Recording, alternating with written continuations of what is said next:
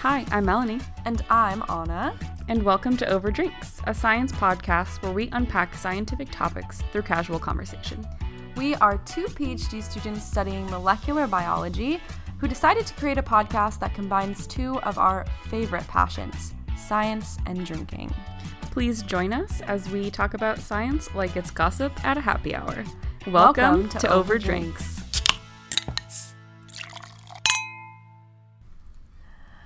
Hello, Melanie. Hi, Anna. How are you today? I'm good. I'm ready to talk about our topic, to drink some alcoholic beverages. Going In all on vacation honesty, soon. Oh my god, yeah. Super gonna be hyped great. about that.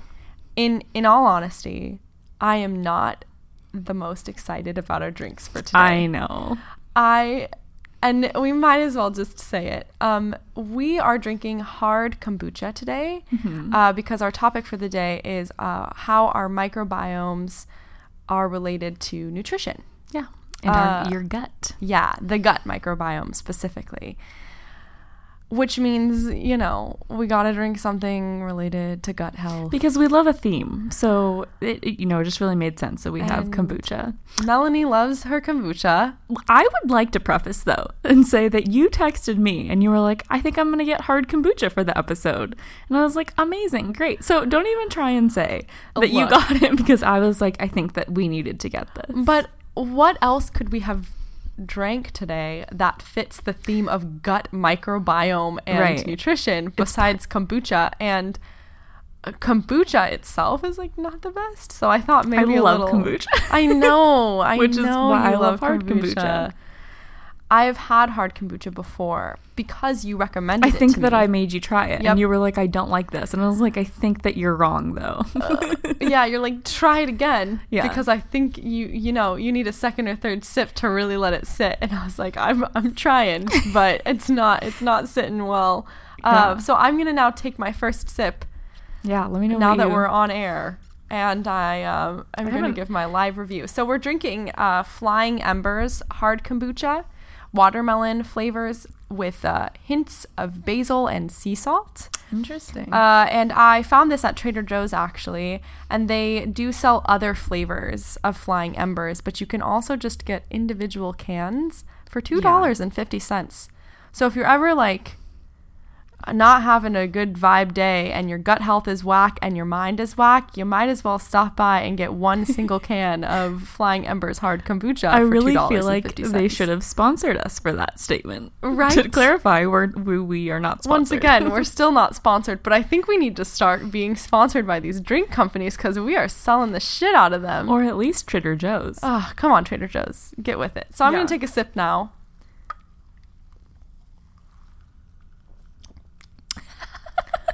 You know? Your face was so unhappy with that. I was just about to say it's not that bad, but I can't lie because Melanie just saw the face that I made. Yeah. It does. I think the watermelon flavor does make it better. Yeah. What do you think? What's your opinion? I mean, I like all hard kombucha. I have other favorites, but it's still fine. Yeah. Why did you take another second sip? I did just not. chug the whole thing now. Because you think I should shotgun this real quick? Yeah, with all the carbonation and all that fun stuff. I just took an even bigger sip. I was like, maybe the watermelon flavor, but nope. But I'm gonna sip on it because out of pure love for this podcast and for our listeners and for me, gut health, and for you. Also, people, if you don't know what kombucha is, because you're not living in Southern California where everyone's a fucking psychotic freak who tries every new thing to do whatever, be skinny. It's essentially just a beverage that has like alive microorganisms that are bacteria that are normally beneficial for your gut health. And that's called the probiotic, which we actually were going to talk about a little bit more today. Absolutely. So and we can get into it a little later, but so like a probiotic would be an actual live microorganism that helps, it provides a healthy benefit to our health and immune system, right? So kombucha has healthy bacteria, healthy microbes that help promote the continued continued proliferation of other healthy microbes in our bodies.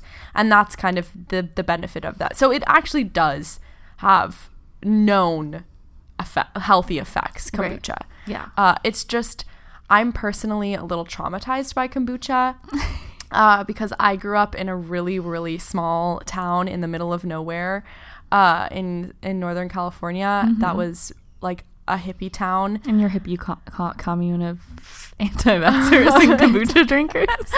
Yeah, who did, singing circles and around the bonfire and the whole thing. Sorry, honest family. I don't mean to be mean to you. I love my hometown. I would recommend everybody to go to it. No joke. It's gorgeous. But, and the people are gorgeous as well. So that's why I'm making these jokes. Can you tell me where your hometown is? It's called Gualala, California. Gualala? Gualala or Walala. Oh. It's it's on the coast of Northern California in Mendocino County. There's like Gualala and Point Arena are really close to each other, which you wouldn't, no one would know either of those. They both have 500 people in them. Me growing up in Southern California my entire life, I'm like, the world stops in San Luis Obispo and it goes no further. Didn't recognize the name Gualala, but Point Arena, totally, yeah. Got it. Yeah, can totally picture it. But then there's kind of like Santa Rosa, and then on the other side is a town called Ukiah. And so but it's seriously like if you were to go right along the coast of Northern California, you would end up hitting it. So like from San Francisco down right along that coast heading up north. I really hope that that's right. It might be closer to the down. Fine. You don't have a driver's license. You have no sense of driving direction. Wow, thanks for that. Just want to tell the whole world I'm 23 and I don't have my driver's license. So that's out there. That's my biggest, deepest, darkest confession. But yeah, so I was a little bit traumatized from that childhood because, now you can go to Trader Joe's, you can go to the grocery store and you can get fancy kombucha that's like flavored and has chia seeds in it and it's like has beautiful packaging and it tastes good. It's called like Synergy, right? That's your favorite. Yeah. Don't even make fun of it. I was the only one that I could think of that was a really funny name to me. So it's like fits the Southern California I want to get skinny vibe. But how I grew up was my mom's hippie friends who basically helped raise me would make it with like the mother on the top of, and that's basically like the mother is like the bacterial film that is what cultivates the kombucha. It's kind of what helps promote all of those bacteria to grow within the tea. It makes me think of like an alien movie. It's like the mothership of the like all the cultures that you're going to make your kombucha. Exactly. And so you just you can extract from the mother or take the mother and move it into a new jar in order to make more kombucha. And so I grew up surrounded by jars of like kombucha that were like fermenting on the shelves. And when they would make me drink that as a 5-year-old child, you're like, not really my palate, guys. It's not exactly. So that's my first experience with kombucha. And so I think since then, I've just had kind of my taste buds just always go back to the trauma of having to drink it when I was 5 years old because it's like, it is good for you. And growing up, they wanted me to be a healthy little 5-year-old with a nice, healthy gut, which we'll talk more about that today too, about the importance of those first 3 years of life, cultivating your gut microbiome. But maybe 5 years old was still a little too young to try kombucha. I don't think my palate was developed enough for that. I don't remember the first time I had it. I think someone told me you can like drink bacteria. And I went, is that safe? And they went, sure. And I went, okay, well, even if it's not, I'm going to try it. And as a microbiologist, you're like, yep. Like, amazing. Sign me up. Yeah. I will drink that. Yeah. So that's our kombucha history lesson. Yeah.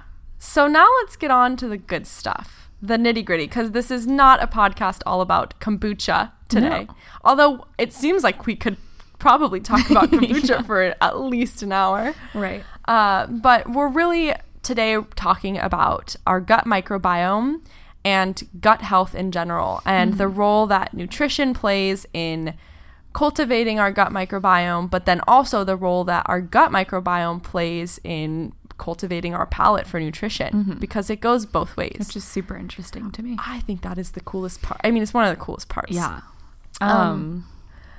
So first, I guess we can just start by like defining what the gut microbiome even is. Yeah. So when I was reading, and Melanie and I both have microbiology in our background, so we do kind of know a little bit more about this than some of our other typical topics. But what I read and can confirm with my own little brain is the gut microbiome is essentially all of the microorganisms that... Oh, someone just exploded something outside. I just want everyone to know. That was interesting. We're just going to continue on. So the gut microbiome is basically all of the microorganisms that make up our gut cells, okay? Our gut. Yeah. So essentially, our gut microbiome is made up of about 100 trillion bacterial or 100 trillion microbial cells, okay? 100 trillion microbes, which is crazy. I think that's like a 10-to-1 ratio to our own human cells. And it's like, I read a quote once, like our entire microbiome, if you look at like all the cells, like, I mean, because our microbiome's bigger than just what's in our gut. That's just the most populated area of our bodies that does have microorganisms, but like our bodies are more cells that are not us than they are that are us, which is crazy. Which, if you ever needed a reason to live, there is one, because you are essentially, you are your own planet, right? Like you have so much life just on you that needs you in order to survive, right? Which I think it was something, as soon as you learn that, it's just like a really cool fact that what you make up, you contain more of like other living organisms than you do your own cells and your own self, which is crazy. But on top of that, what we'll get into today is like those microbes can define some of our human behaviors. Right. And that is also mind-blowing. Yeah. Because it's like, how much of what I do is because of what I want to do it, or because microbes are making me. Because my bacteria have their own... They're like, hey, I want some sugar. Right. But yeah, so our gut microbiota specifically is comprised of about 100 trillion microbes. And that environment is incredibly diverse. I mean, it's made up of a bunch of different microbes, a bunch of different bacteria, a bunch of eukarya, different viruses. I mean, it's a huge, diverse network of microbes that live within our gut, okay? Of all different species, all different, everything, which is crazy. And why it's so important for us to look at this is that these microbes all contribute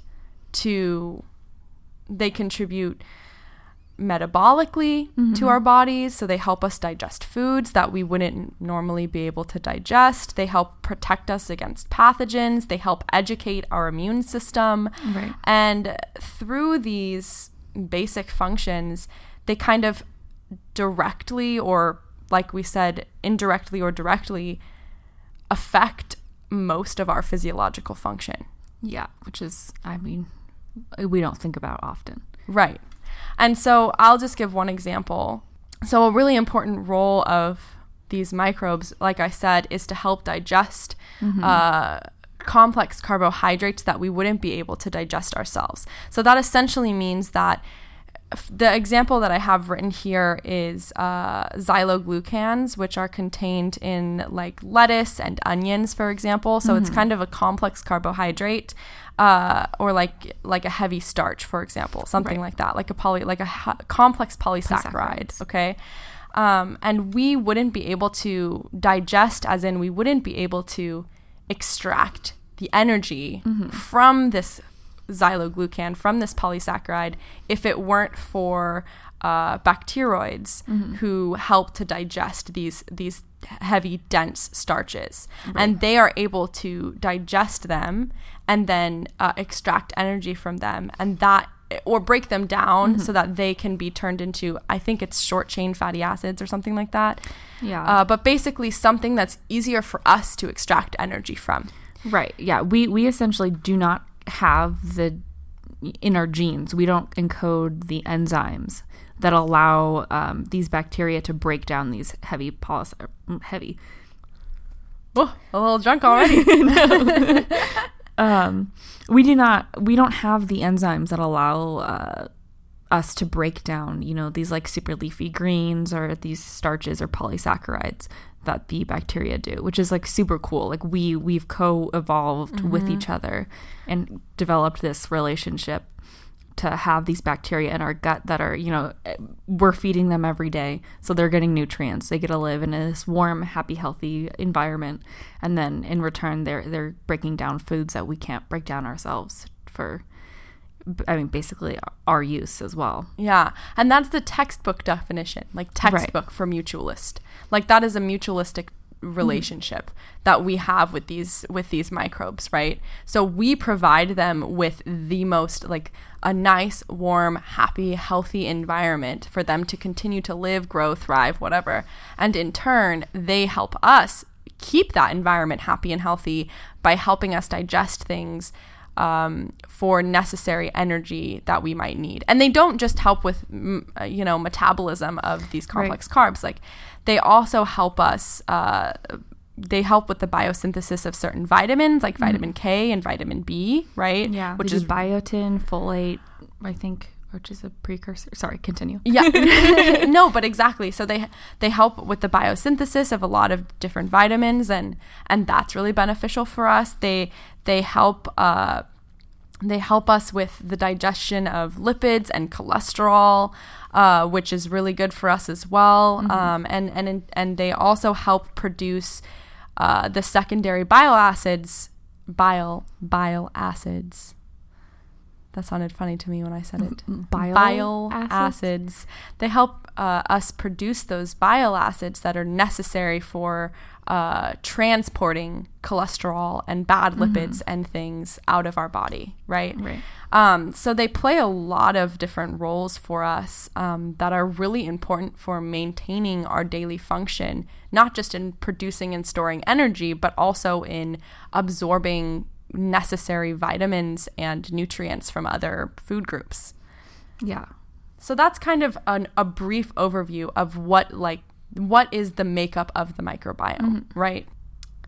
So this development of our gut microbiome, our entire microbiome, because it's not just the gut, right? Like our body is a microbiome, but there's what defines each niche, this is kind of an aside, but like what defines each niche. So we have like an ear microbiome and a mouth microbiome and, all these different microbiomes in our body, an armpit microbiome. But what defines each of them is the makeup of the different species of microbes in those areas, because they're all different. Right. But so that kind of defines each one of those environmental niches. So the gut microbiome, that development is initiated like upon birth. Right. So the minute you pop out of your mom's vagina, I just said the word. The minute you pop out of your mom's... the biological word for the female sex organ? Why does it feel so strange to say vagina? Like, I have a vagina, so it shouldn't be weird. Yeah, but it's just what that's it's called. What it's called. But the minute that you pop out of your mom's vagina... Or C-section. Which I wanted to mention that. So the minute that you're born... that is what that is the initial defining moment for the start of your microbial health. So people who are born vaginally have a very different microbial makeup than people who are born via C-section even.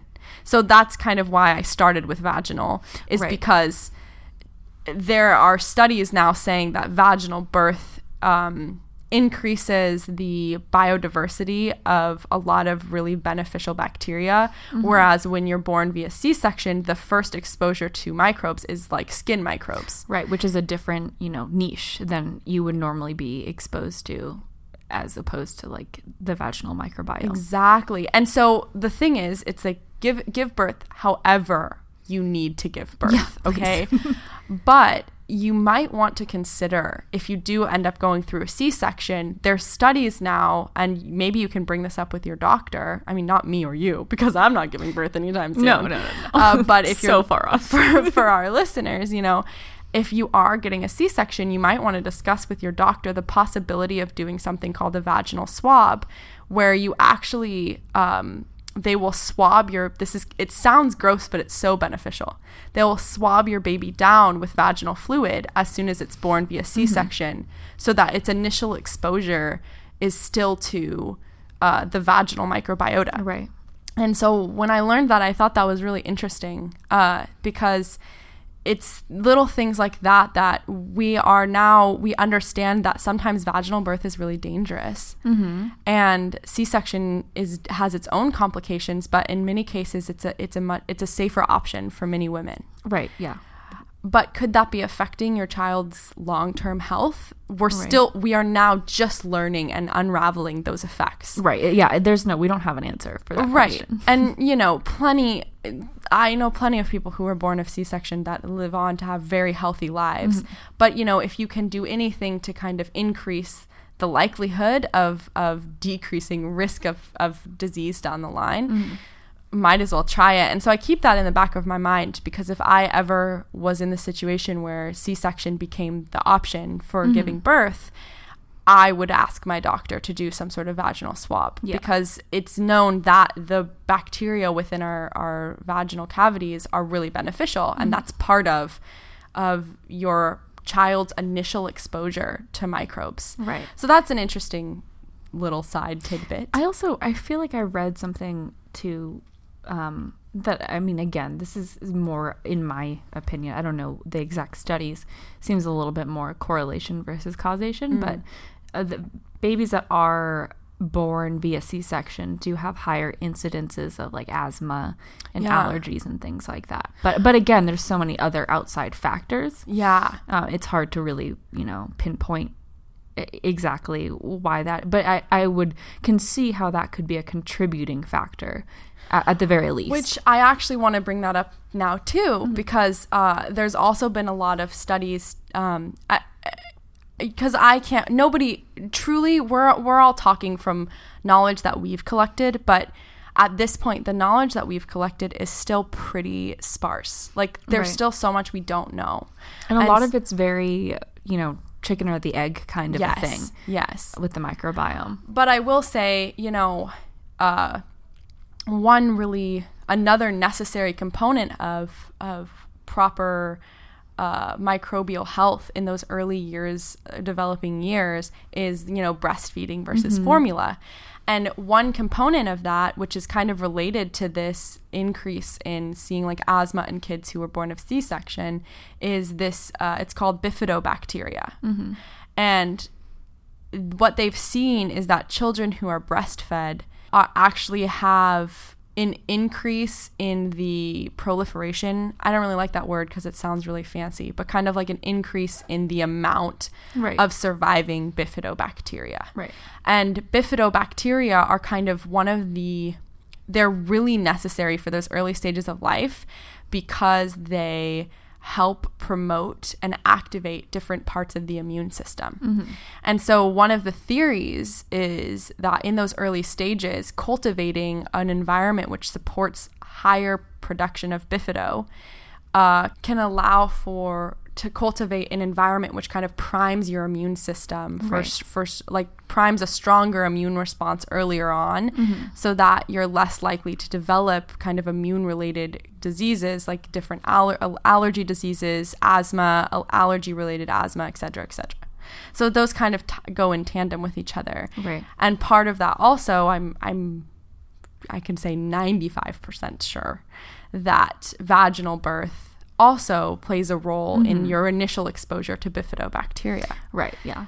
So it's like little things like that we're just now kind of scratching the surface. We're just now starting to learn so much about what those early exposures to bacteria or different microbes can do for our health down the line. And with that, I will say, because we're talking about like, what do we mean early stages of life? I mean the first 3 years. Yeah. Because it's really those first 3 years where we as children develop our microbiome. And after that, it's kind of defined. Mm-hmm. Like, I think you can determine somebody's like geographical location based on their microbial, like their microbiome, because there are kind of set microbes that kind of set their microbial diversity after those first 3 years. Right. And there's a level of influence with like food and stuff like that, especially for your gut bacteria, that can be more, I think, fairly variable. But and on top of that, that's why certain things like understanding the effects of vaginal birth versus C-section and also breastfeeding versus formula feeding are kind of important to understanding how do we form the microbiome, the microbial diversity that will be the best for our health later on. Right. And so to kind of add on to that, just one last point. If you are to say, like, the verdict still isn't out on whether or not breastfeeding versus does it make a difference if you formula feed your child. All that we know is that formula feeding often leads to less of this bifidobacteria, which we know is really important. But formula feeding also increases your child's microbial diversity. So essentially, it kind of skips ahead a couple of steps. And what they've seen in some of the studies that I was reading is that if you are breastfed, then you have less microbial diversity, but you have this stronger, bifidobacteria is more present. And then after a certain amount of time, 6 months to a year, once you start eating solid foods, your microbial diversity starts to increase. But children who are formula fed, they start to develop signatures of an older child in those earlier days of life. So like if you're fed by formula, you have the microbial diversity of like a 2 or 3 year old child already. Interesting. So I think that that's really interesting too, because there's like different components that end up affecting our microbial health. And whether or not, I always thought that like a more diverse microbiome was better, but who is to say? Right. I think that's generally what people think, just because you don't have one. It lessens the potential, I think, for there to be one bad kind of bacteria to come in and overrun your body and have all these other, adverse effects. So it's more of a checks and balances type thing. But then, say you have one bacterium that's super beneficial, then, that might also be like the chances of having one bacteria that are overrunning your entire gut microbiome is less if you have more diversity. You have more bacteria competing for different kinds of resources and different things like that. So you're not going to get this one monster bug. That's kind of my concern too, because I was reading and I was breastfed as a child, but I also, working in public health, the mantra is fed is best. Like, it does not matter if you're formula feeding or breastfeeding your child, feed, whatever you need to do to give your child the nutrients. Feed your fucking babies. But goddamn, Anna, you feed your children. I'm so sorry. I'm so sorry. I don't know why I yelled that at you. You're so angry at me. I don't even have a baby. But fed is best. And so that's the thing, is I don't want to sit on this podcast and try to give information that will allow mom shaming to happen ever. Okay, no. Because a fed baby is a happy baby. Yeah. So if you need to feed your child formula, or you need to have a C-section, vaginal breastfeeding, it does not matter. It is your body and you're the mother and you do what you need to do, right? Exactly. But I was breastfed, and I think there's kind of this assumption that breastfeeding is better for your child because it's like the way, like it's the natural way, right?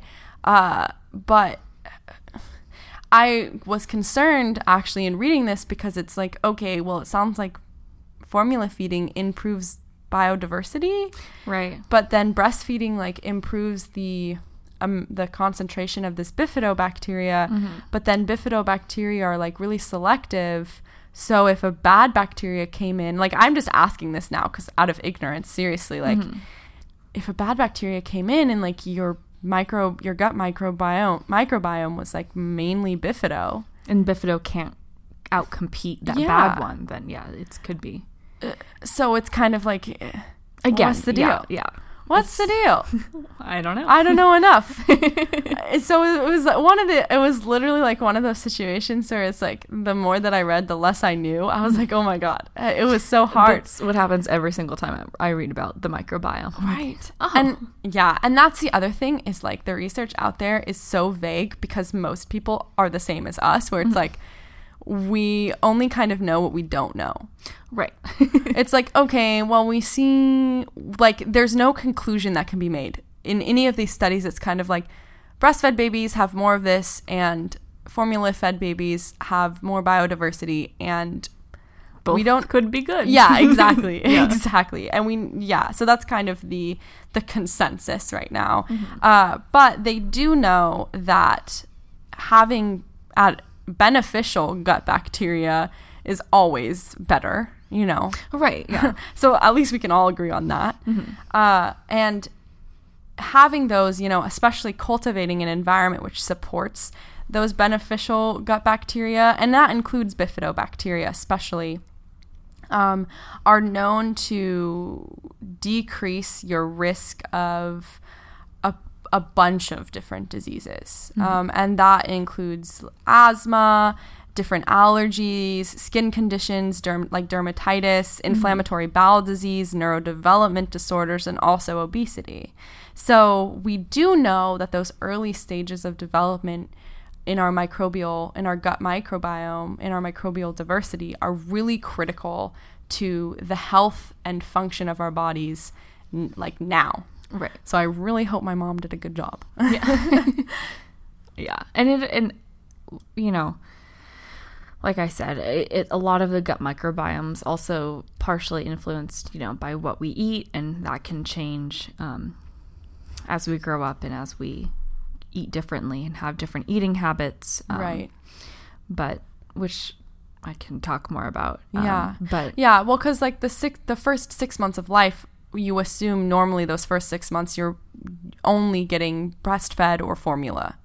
You're not really getting like solid foods. So it's really after you start eating more solid foods that starts to change the diversity of your microbiome as well. Right. Because the bacteria have to wait until we, put something in our mouth and swallow it. And then that's what they can use for the bacteria in our gut. That's what they use to also feed on and to survive. Exactly. So, of course, those early stages, those first couple of things are really important components, but like long-term nutrition also plays a really, really important role in how our health will develop as well. Yeah. And it's actually super interesting, like that kind of interaction. Yeah. And it plays a little bit into the gut-brain axis, which is basically the idea that bacteria in your gut can communicate with your brain and, cause different signals to be sent. Kind of plays into that as well.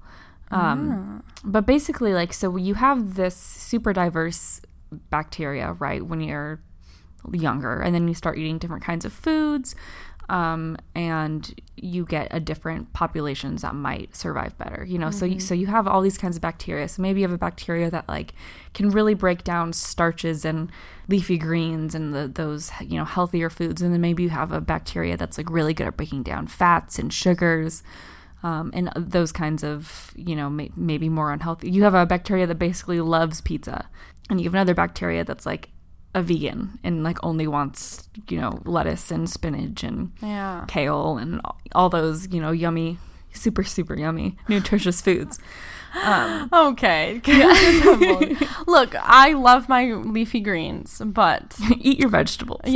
Seriously, if that is something to take away from this, eat your vegetables. And I hope you knew that before now. Yeah, I hope that we all learned that lesson in childhood somehow, some way or another. But and that kind of plays into like what promotes bacteroids versus firmicutes, which I think the name firmicutes I think they need to switch. I know that that's not how naming like microbes works. But Firmicutes is such a cute name. Like, I want to be a little Firmicutie. I saw an article. I'll get into what a Firmicute is in just a second. But I saw an article when I was like trying to read and prep for this that was like how to get firm and cute this summer. You were like, oh, and they were like, by not promoting Firmicutes. And I was like, what? By doing the opposite. It's like, what? I want so get firm and cute by eliminating Firmicutes. Right. Yeah. But just really quick before we talk more about the Firmicuties. So you eat these, different foods, and then you end up getting bacteria. Say like you only eat cheeseburgers and pizza and like unhealthy, fattier foods or whatever. Then you'll end up getting more bacteria that are going to be able to survive better on those foods. So they end up out-competing some of the bacteria that like only really want to feed on, the starchy vegetables and things like that.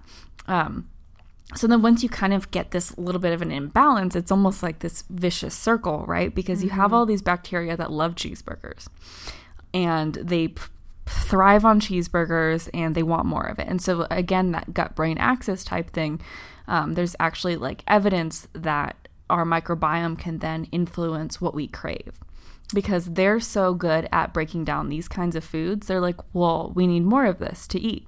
And it's just this vicious circle of like, you're eating more junk food because your bacteria want the junk food, but then by eating the junk food, you're causing more bacteria that want junk food, and then it compiles and compiles and compiles.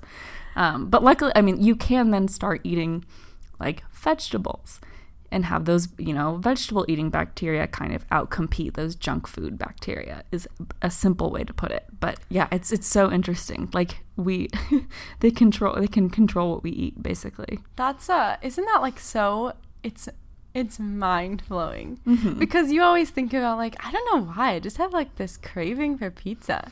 Yeah, and your bacteria are like ringing your dinner bell, because they're like pizza, pizza, and you're like, I just have a craving for it. Pepperoni now. Right, and that's actually so. Back to like the Firmicutes bacteroids thing. Firmicutes are the ones that thrive in a high fat, high sugar environment. And the reason for that, like real quick for like the biology side of things, is because they're actually just really, really efficient at extracting energy from different food groups, right? So they do it really fast. And the reason, like the theory, just going into the biology really fast, would be that the reason why, quote, like Firmicutes would be, quote, considered bad bacteria in some cases, because it goes both ways. We need them, but in a certain amount. Right. Is because they're so good at their job that they end up breaking things down into this like easily digestible or easily reachable energy source for us. Like that's where the short chain fatty acid thing comes in, right? So they kind of break it down into this really easily digestible or absorbable energy source for us, right? And our bodies are like, what do we do when we see an excess of energy? We store it, and that is fat, okay? Right. And so that's kind of how the cycle works, is that Firmicutes are like so good at their job that they end up producing too much accessible energy for us, and then we end up just storing it away. And that, just trying to be nice, right? Just trying to be like, you guys worked so hard on this, and I'm just gonna keep it. I'm gonna keep it. You did we become hoarders of. Could they be a little less nice? Yeah. Okay, I just want to be able to eat a fucking cheeseburger every once in a while and not feel guilty about it. Okay, but so that used to be a really beneficial trait for humans, because if we're fasting for long periods of time, we need bacteria that can, extract the most amount of energy in the quickest amount of time as possible, so that we can do exactly that. So we can store it, and we can use those energy sources when we need to, because we're out like hunting buffalo, right? And we don't know when our next meal is going to be, right? But now when we have an abundance of food, it's like Firmicutes, like fucking settle the fuck down. Like, okay? I'm going to Trader Joe's like right now. I can go anytime. You will get another meal. Like you don't need to do this, right? I imagine Firmicutes are like your weird war veteran uncle that's like never really been right after he like saw trauma and is like, I don't know, like, and like jumps every time there's like a loud noise, but like they think that they have no idea where their next meal is going to come from. I don't know. For some reason, that's like the image I have in my mind. That's funny because there was an analogy that I read, and now it's kind of how I picture them, which is so not that. No, tell me. So now we're thinking you've got on one side of the spectrum, firmicutes are like this old war veteran that's like doesn't know when their next meal is gonna come, and the next war, like, yeah. I must get my food, like gotta get all of the energy from this meal, right? But the analogy that I read is that firmicutes are like hyperactive children that are just hyped on sugar. Same thing. Same exact thing. Old war veterans and children. So I see no difference. So it's like, imagine like you're like back to children. God, I really hope that our talk about children does not jinx us. But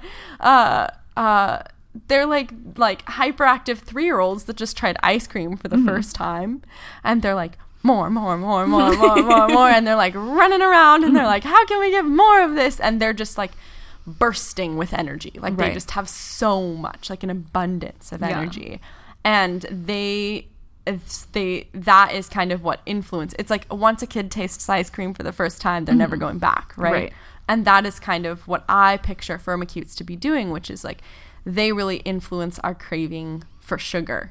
So the more firmicutes you have, the more you crave these sugary, high-fat foods, and the more you feed the freaking little children that are like at the birthday party that are like, more cake, more cake. And that is kind of how I picture firmicutes. So they are kind of cute. Oh, I picture just little kids, but like aggressive. Yeah. More cake. They're like doomsday prepper children. Right. Except for they're only stockpiling ice cream and cake. Yeah. So like not the healthy stuff. Yeah. Which kind of brings it to the other side of bacteroids, I guess, are supposed to be like the good. Like they're like the mom, or I like to think of them as the vegan joggers. Yeah. They love them some leafy greens. Yes. They love the complex starches. They love the fiber. Like they're probably pretentious. They're probably a hipster. Yeah. They probably have been to some cafe in LA that has like the best vegan coffee ever, and they're not going to shut the fuck up about it. And they probably are judging you for having kids that are screaming for cake. Yeah, okay? every time that you eat, I imagine they're sitting in your gut, and every time you eat like ice cream, they're like, really? I would never put that poison in my body. Like that's how I imagine them. Yeah, that's how I picture them too. But so that's kind of what the theory would be about why having more bacteroids is, quote, like more beneficial, I guess, is because the funny thing is, my understanding is that they are less efficient at metabolizing food and producing energy, which is what it allows for kind of a slow burn, versus firmicutes kind of do this like rapid, like they just get all the energy, and then our body's like, what the fuck do we do with all of this? We must store it for later. Well, you think about, I mean, like leafy greens and like the starches and like the cellulose is really difficult to break down. Right. It takes like a lot of energy to break down. It takes a lot more, I don't know. It's more like intensive, where you have sugar. Yeah. You just, I mean, it's your body uses sugar as the end product anyways. And so it's much faster to break down. Right. And so I think of like the bacterioid digestion process is a little bit more of like a slow burn. And so that's why right now, again, we really have no fucking clue. But the consensus at this time is that a ratio where we have more bacteroids and less firmicutes. Like we still need both. Right. But where we have more bacteroids and less firmicutes, like there's a ratio where bacteroids are coming up on top, is what promotes healthier, kind of leaner activity, body activity. And that's like why the main point for like obesity overall, like we don't know, super black and white, right? But overall obesity is associated with the gut microbiota having really decreased diversity in their composition, one way or another. Typically not towards the whatever they're called, bacteroids, I say it differently every time. It's okay. But yeah, so it's the reduced diversity is really like the main component that we can see more consistently. Yeah, I think to kind of tack on to that, it's not like, because we are seeing like changes in ratio and all of this, right? But it really comes down to like what promotes obesity or what promotes these kind of inflammatory associated metabolic disorders. Yeah. Is this kind of dysbiotic environment, like an environment that promotes dysbiosis, okay? Which is essentially just kind of like a disturbance or an imbalance in our gut biological system. So like a change in the number of bacteria in the gut, which then leads to the promotion of bacteria that are linked to different diseases. So it's like our body lives currently in this kind of state of like homeostasis. So it lives in like everyone is happy. All the little microbes are really happy, and they're all they work really intimately together, and they help each other, and it's like a really nice mutualistic symbiotic environment. Yeah, it's balanced. It's fucking the Pride Rock in Simba with the Lion King, that movie. And then fucking Scar comes in. Yeah.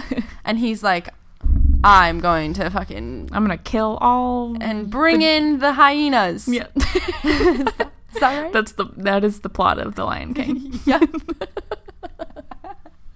Exactly. He's like, I'm gonna kill the leader and no more peace. And that's many people think that The Lion King was based on Hamlet, but it's actually based on your gut microbiome. Oh God, you made me laugh while I was taking a sip, and now I am dying. Sorry. Yeah, it's actually entirely based on what's going on in our gut. But no, so then our body kind of goes into a state of dysbiosis, right? So one bad pathogen gets kind of introduced in this kind of like beautiful little environment where everyone's happy, it's Pride Rock, and then fucking Scar comes along and kills the leader, and then now everyone's like, running around with their heads cut off. Yeah. Well, because now the bad bacteria are able to kind of take over in that environment. Right. Once that healthy kind of symbiotic environment is thrown off, it's all kind of out of whack. Right. And so that's kind of this state of dysbiosis. And so regardless of knowing exactly what bacteria need to be there to promote healthy metabolic health, we do know that if our body is in a state of dysbiosis, that is like the key. Right. We just don't know how that state works. Right. Yeah. I do have this might be a good time to bring up an example of kind of what happens when we have this dysbiosis. And that's when you get a Clostridium difficile infection. And so again, it normally, Clostridium difficile, or C. diff, as they're more commonly known, is a bacterium. And normally when it's introduced to your gut microbiome, it's not a big deal because you have all these other gut bacteria that are out competing the C. diff, and it kind of, it's not significant enough to cause any issues. But if you have some kind of event that throws off your homeostasis in your gut, or the balance of all these different microbes, then it can become a problem. So that's why C. diff is often associated with it comes after like antibiotic use. That's going to wipe out that healthy gut bacteria. Because antibiotics are relatively non-specific, so it's going to take out the good or the bad. So it normally happens after you've been exposed to antibiotics or some kind of disturbance to your gut bacteria. And it essentially just takes over your gut microbiome and becomes a predominant bacteria in your gut. And then it causes this inflammation and colitis and diarrhea for a really long time. And it becomes IBS, basically. It's like, and it's really hard to get rid of. Right. And it's pretty painful. Yeah. And again, it lasts a really long time because it is so hard to get rid of. And it can come back too, right? Yeah, exactly. So one of the main courses of treatment is antibiotics, but you think about like Clostridium difficile becoming antibiotic resistant, and then it's this vicious cycle of you're just wiping out more and more bacteria that you normally would be helpful, and now you just have this C. diff infection. Yeah.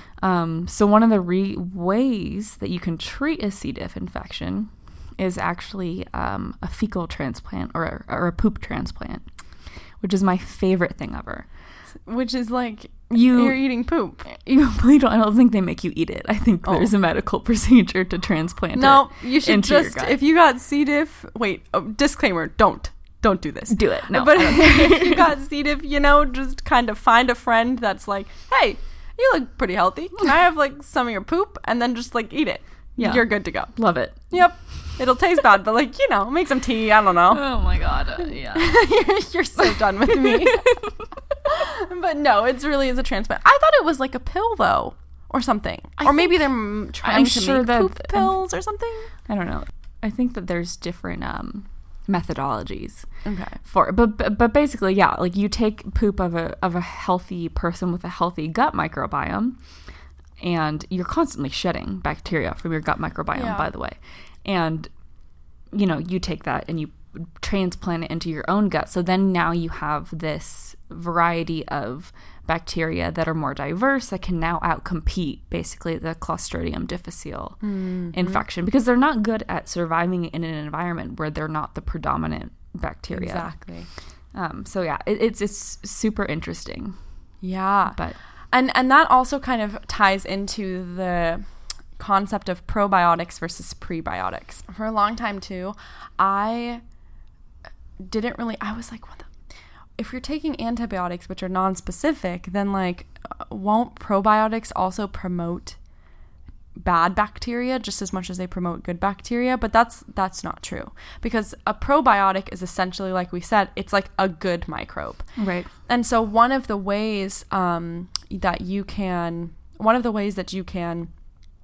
help kind of decrease the risk of getting C. diff, which is like an opportunistic pathogen, right, is to make sure that your gut health is on top of its shit. That was an accident, if you can believe it. But make sure that your gut health is kind of on top of it, right? So probiotics, when you're taking antibiotics, that's going to wipe out everything. It's super non-specific. But in taking probiotics and also prebiotics, which prebiotics are like food. They're not carbohydrates that we can digest, but they're kind of like we said, they're non-digestible carbohydrates for us, but they are the energy sources for these healthy microbes that are living in our gut, right? Interesting. So in giving them prebiotics, we're essentially giving them the essential nutrients that they would need in order to promote their proliferation, promote their life. Right. And so it's kind of like, yeah, you're taking these antibiotics, which wipes out everything, but how do we make sure that what comes back to life is what we want? Right. And that's probiotics and prebiotics, which help promote kind of this cycle of good gut health, or good promotes the good health. Healthy bacteria. Yeah. And it's like, hey guys, we're gonna real quick wipe most of you out, but I will give you some more, and I'm gonna give you some more food so you can survive. It's like a bomb is dropped, and then there's like the sick, and they're like, need food, and then just like food drops from the sky. It's like the new rescue team comes in, and it's like all healthy, and we kind of relieve this environment that was once toxic, and now it's kind of coming back to life. Yeah. And now the trees are blooming. The trees bloom. Melanie just saw me have a freaking short circuit. The flowers are blooming, the trees are growing, apple orchards are coming back. Specifically apple ones though. No, yeah. Only apples. I don't even like apples. Really? Who doesn't like apples? They're such a like non-offensive fruit. I think this is not confirmed. This is also really personal. I think I'm allergic to apples. Oh. And pineapple. which are not the same. But Interesting. I'm coming to this realization recently that pineapple makes my tongue and throat like super itchy. Oh, that sounds very safe. Right, but like not like, oh my god, I'm gonna die itchy, but just like, I'm kind of swelling. I'm like, oh, that's like, it feels like fuzzy almost. Uh-huh. And then, and I thought that was just normal because I love pineapple. Mm-hmm. So I was always like, yep, that sounds like, I don't know, pineapple's really acidic, so maybe happens this to is everyone. how everyone experiences pineapple. And then the other day I had a smoothie with pineapple in it and my throat got itchy again. Mm-hmm. And I was like, does this have pineapple? And that's when I realized like, oh, maybe I'm actually allergic. Mm-hmm. But the same sensation happens to me with most apples as well. Oh, interesting. And so I've actually like kind of stopped. I used to love apples, but I've kind of stopped because it doesn't feel good. Right? So, but I do like green apples. That's the only apple I'll eat. So anyway, green apple orchard. Thank you for listening to me talk about my Your allergies? realization that I have some weird allergy to pineapple and apples, which are not related, Yeah. but they both have apple in the name. I didn't even make that connection in Oh. my head, but sorry, continue. Yeah, and so also if you too get an itchy tongue and throat from eating pineapple, fun fact, that's not how it's supposed to feel. So, maybe you should like not eat pineapple. See a doctor. No. Maybe there's some gut microbiome bacteria that can fix your Oh, I wish, because I allergy. love pineapple. But yeah, so that's kind of like the benefit of probiotics and prebiotics. Mm-hmm. And those are all kind of contained in a lot of different food groups that we might eat on a regular basis. And so if you don't want to just take a prebiotic or probiotic pill or vitamin, there are a lot of different foods that can and promote that anyway. So, for example, a lot of prebiotics, like I said, are those kind of complex carbohydrates that are things that we can't extract energy from ourselves. It's like we require bacteria to help or microbes to help. So it's like those heavy starches and those fibers and those really complex polysaccharides and all of that. So beans, legumes, oats, bananas, right? Like those complex starches, berries, all of those are things like if you're trying to get prebiotic health, those are the prebiotics that you can just eat. Like you don't have to go to the store and get a pill. You can just eat more bananas or oats. So it's really just heavy starches and, complex carbohydrates and polysaccharides. And that's also something like my mom used to make me eat garlic, like when I was sick and stuff. Oh, interesting. Like just cloves of garlic. And there's a lot of like superstition around that, like garlic cures that all, but it actually does have a lot of prebiotic benefits. So it kind of promotes healthy microbiota. So when you are sick, it can actually be really beneficial to just pop a clove of garlic if you can if you can handle it. Just like whole? Yeah. Like swallow it whole, or like you mash it up and like You can eat it. You have put to it in chew your it. pasta and you Oh no. Can I Well, put it in then my you're pasta kind of with butter? Is that the same thing? Let me just put my complex carb, like my prebiotic, mixed in with a bunch of like fat and like. And pasta's like carb. Is it a complex carb though? Is it a complex carb? I think it is, but I think it's a different kind of like. I honestly don't know. I couldn't tell you right in this moment, but yeah. So I think it's just like eating garlic cloves. Don't eat too many though, because I've heard that like if you eat too much garlic, you can actually start sweating the smell. Oh, so like don't like start popping garlic. I am gonna definitely do that when I like go out to parties, and then like I'm sweaty and I'll just repel everyone, Melanie, so no one will become near like me. Days. Oh, well. Like you'll just sweat garlic for days, for a week. That I think it would be more hilarious because my boyfriend is allergic to garlic. Oh. You're like, So nope, can't touch me. You're allergic. Allergic to me. When he makes me mad, I'll just start eating a shit ton of garlic and being like, interesting. I don't know why you're having an allergic reaction right now. I am so sorry, Chris. I just gave her the worst idea. Okay, just don't piss me off. But probiotics then are usually like fermented foods, obviously, because that's what promotes certain bacterial or microbial groups. So eating like sauerkraut and kimchi, kombucha kimchi and kombucha. Kefir is another one, which is like it's kind of like a yogurt, but it's a drink. I used to drink kefir a lot when I was a kid as well. And it's essentially kind of a yogurt smoothie type thing, but it has a lot more probiotics in it. So go to the store and get kefir. It's pretty good. Pickles, like unpasteurized pickles and unpasteurized pickled vegetables are also some probiotics. I fucking love pickles. Just for the salt, though.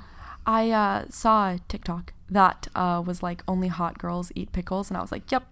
Agreed. I must be so hot then. I'm incredibly attractive. Does my hotness increase with the amount of pickles that I eat? I'm going to say yes. Okay. It's like a direct... it's not a correlation. It's a causation. This is scientific fact. Okay? Perfect. The more pickles you eat, the hotter you become. It's just fact. Amazing. But yeah, so those are some alternatives to taking like a daily probiotic pill or something. Is just increasing your intake of some of these like fermented foods in your daily diet, you know, if you enjoy the taste of them. Because like obviously I'm not gonna start forcing myself to drink kombucha every day, but Melanie loves kombucha, so she can drink it every day if it wasn't so fucking expensive. It's really it's horribly expensive. And so those are some things that kind of can help promote healthy gut microbiota and help promote a healthy gut microbiome, especially, and strengthen it, especially in the face of something like an antibiotic or kind of an invasive or opportunistic pathogen like C. diff that could kind of come in and wipe out the whole system and really send your body into a state of dysbiosis. Yeah, if you're going to be like on antibiotics for a long period of time, I would definitely recommend a probiotic and a prebiotic. Yeah, I would. That's my professional advice. Agreed. I completely agree. So that's all I have to talk about today. Yeah, I did want to mention a book that's like super easy to read. It might be a slightly, I'm sure there's more recent information now because I think it came out in like 2015, 2016. Yeah. But it's called Follow Your Gut.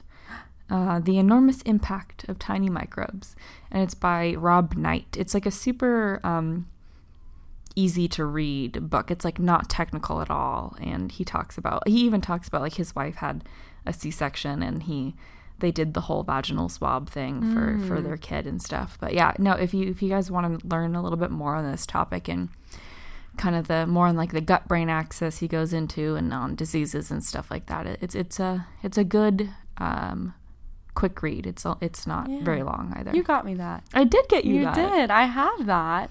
Yeah, and it seriously is like, it's something where it's really educational, but it has like little cartoons and it's a lot more digestible. It's something that you can kind of read and learn a lot without really knowing that you're learning. It's not super dense, and it's a really good way to learn more about this topic. I completely agree. Yeah.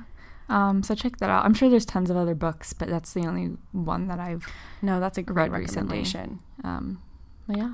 Yeah. So thank you guys so much for listening. At the end of every episode, we do like to cheers to something, and I actually do have something I'd like to cheers to. What would you like today. to cheers to? I would like to cheers to our little friends, the Firmacuties. I would love to cheers to the Firmacuties. So cheers to them Firmacuties for not keeping us firm and cute. Cheers. Thank you guys so much for listening. Make sure you subscribe.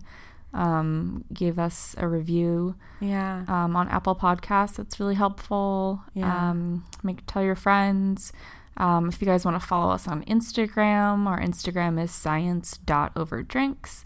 Send us an email on your favorite gut bacteria or any other topics that you want us to talk about. And you can email us at scienceoverdrinks@gmail.com. Yeah. You can also follow us on Twitter at overdrinkspod. And give us a shout out there as well if you want to talk more about your favorite little gut microbes. Thank you guys so much for listening. This has been such a fun episode. All right. All right. Talk to you next time. Am I fucking hanging up the phone with my mom? You're like, what? Love you. Bye. I literally almost said that. Okay, guys. Well, we will see you next time. And y'all have a great weekend. I've never heard you say y'all in my life. Oh my god, I really hope we keep all of this in. Okay. Well, see you next time, guys. See you next week. Bye. Bye.